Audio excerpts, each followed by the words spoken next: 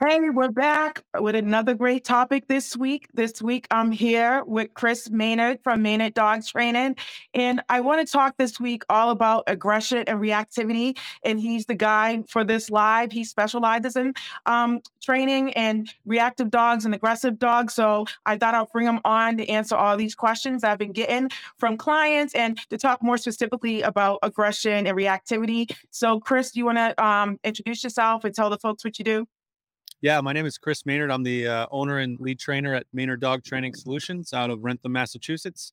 And we travel around the world to help dogs. We very much specialize in aggression with dogs and those super bad dogs, so the ones that we call super bad, and those sorts of things. So that's what we deal with mostly. Yep. All right. So let's just start this conversation off because a lot of times I'll talk to clients and I'll go into the homes and, the word aggression is thrown around a lot, whether it's just people don't understand or know.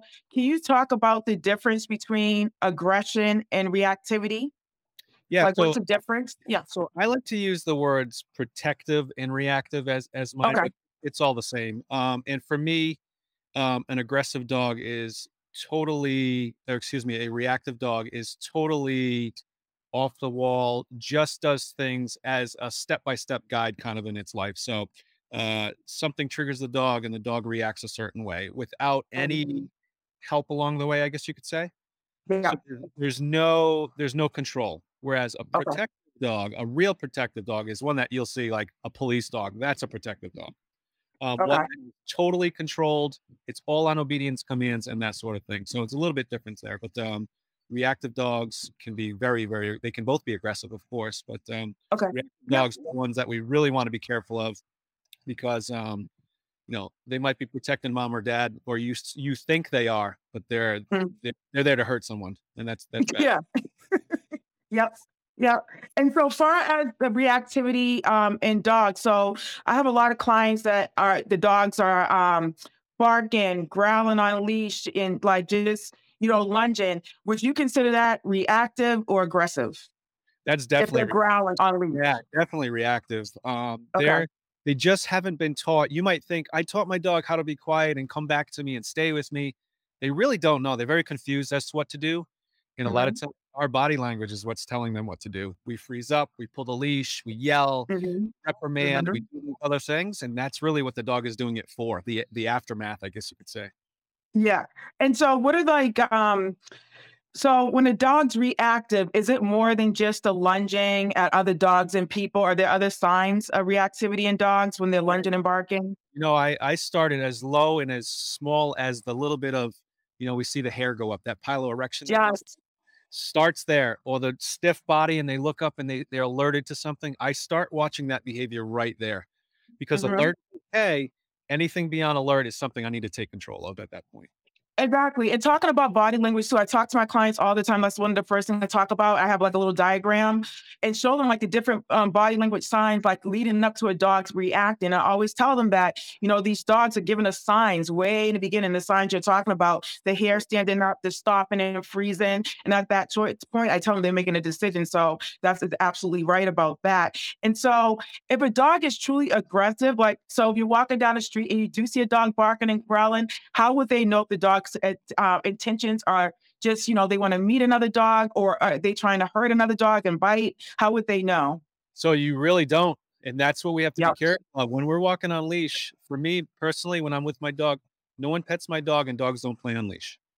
That Yep. leash is for restriction, and that Mhm. restriction can give a really bad sign to another dog body language wise. My dog is very friendly with people and dogs, but if she locks her body because I pulled the leash a certain way, that just told Mhm. the other dog, "Let's fight." And Yep. if the dog has any reactivity, they're gonna come in hot on it, and then so we're gonna have a lot of issues there.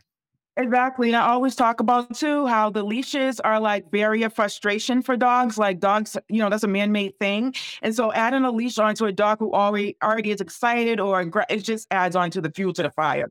So Chris is absolutely right about that. So can you talk a little bit about how until they can get some form of training, what sort of like things they can do kind of to help a dog who may be like lunging and barking on a leash or things like that? Yeah, so catch it early. Catch it at that level 1 where the dog just pulls a little or is alert to things and out on the walk, and Yep. pay them for the good behavior. Pay them. That way they want to continue the behavior and continue the good things over and over. Sure, we want them Mhm. to listen and listen without food, but in Yep. order to get to that level, we have to offer some sort of reward in the beginning. That way they want to keep repeating Mhm. that behavior at low distraction where it's nice and easy to do. I'm just walking my Mhm. dog, a leaf blows by and she reacts, or she looks up or something. Hey, good job for staying right there where you are. Exactly. Hey, Yep. and then it becomes easier as you add those distractions higher and higher.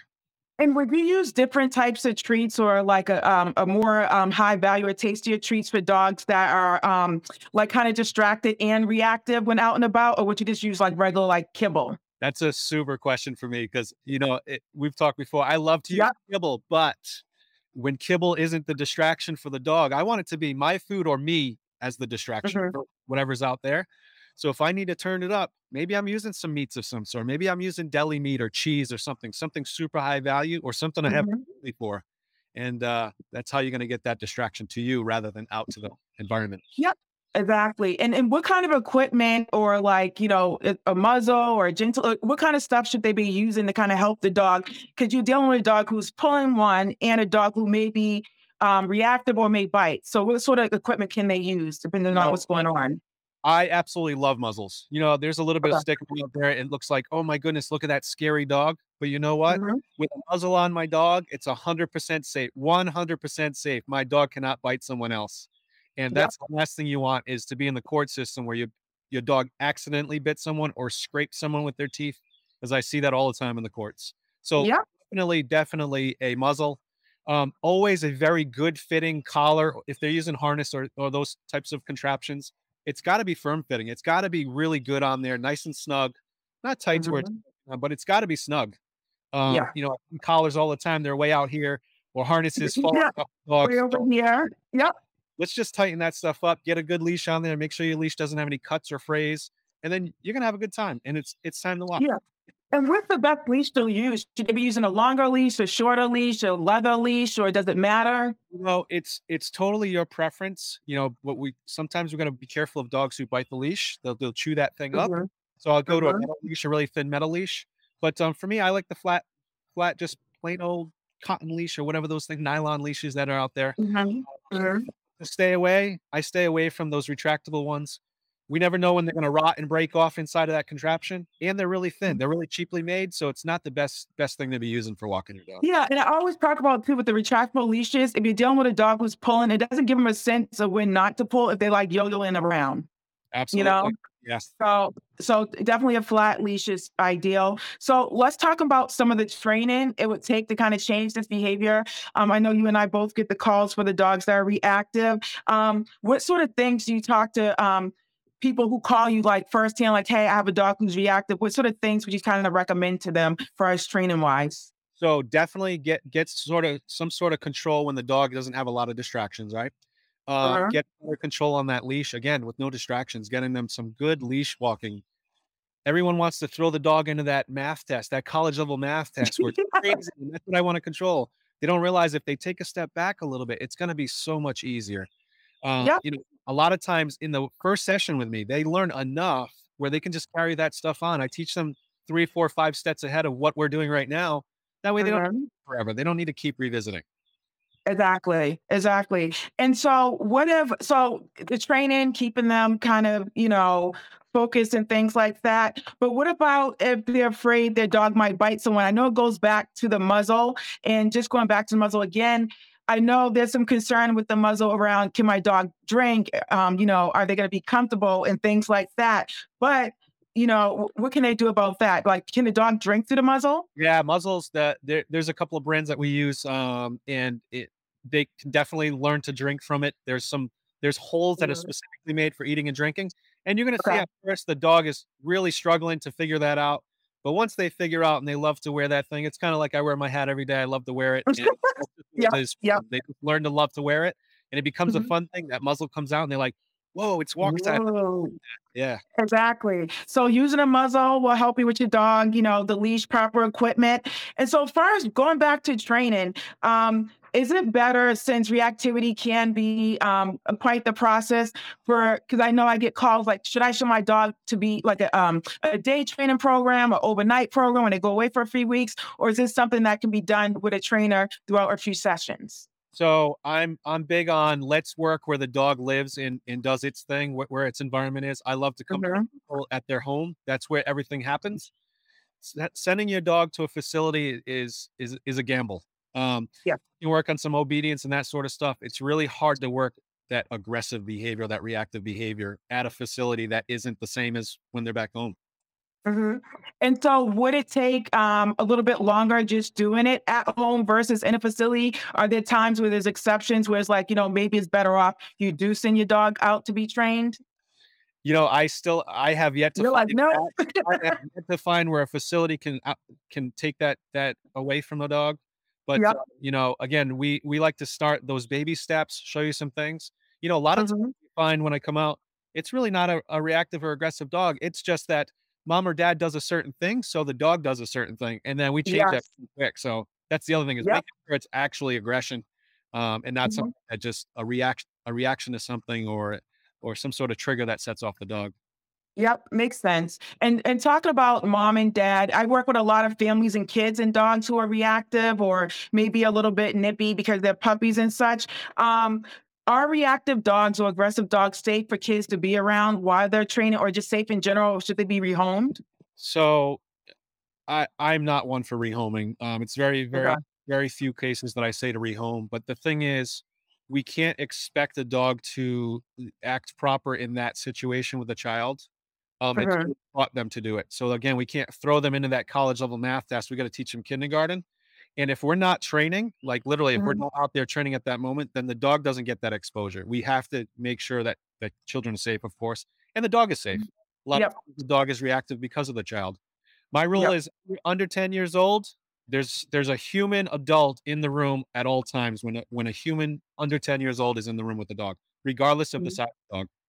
Yep, so it sounds like supervise, supervise, supervise, and it's different levels of supervision when it comes down to the dogs and kids. Like there's active supervision when you're watching them, then there's passive where you're like doing dishes. So Yeah. you know your kid, you know your dog. So I always say just make sure you supervise them. And do you recommend tethers like to a table and stuff when they can't supervise or things like that, so they know that I things are not I so hectic? love the tether. Yep. It takes care of the human part of it where sometimes we get a little lazy, right? Mhm. We have other things to do or we have something on our calendar we have to attend to.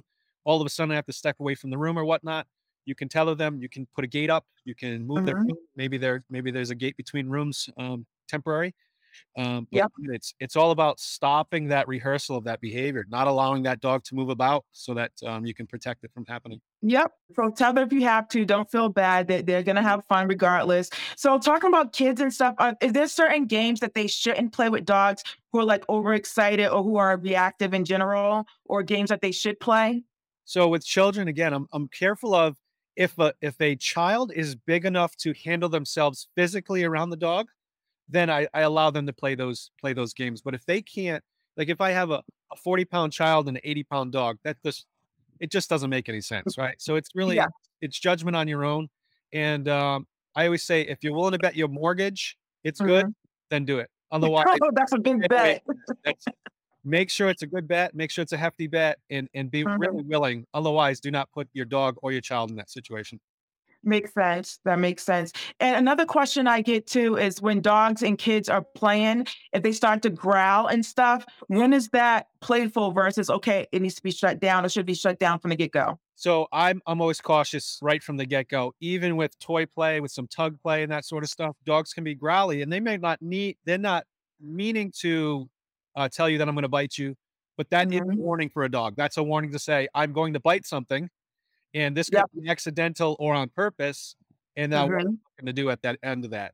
I don't want anybody getting bit on purpose or by accident. So always Yep. cautious. If there's a growl, let's back off.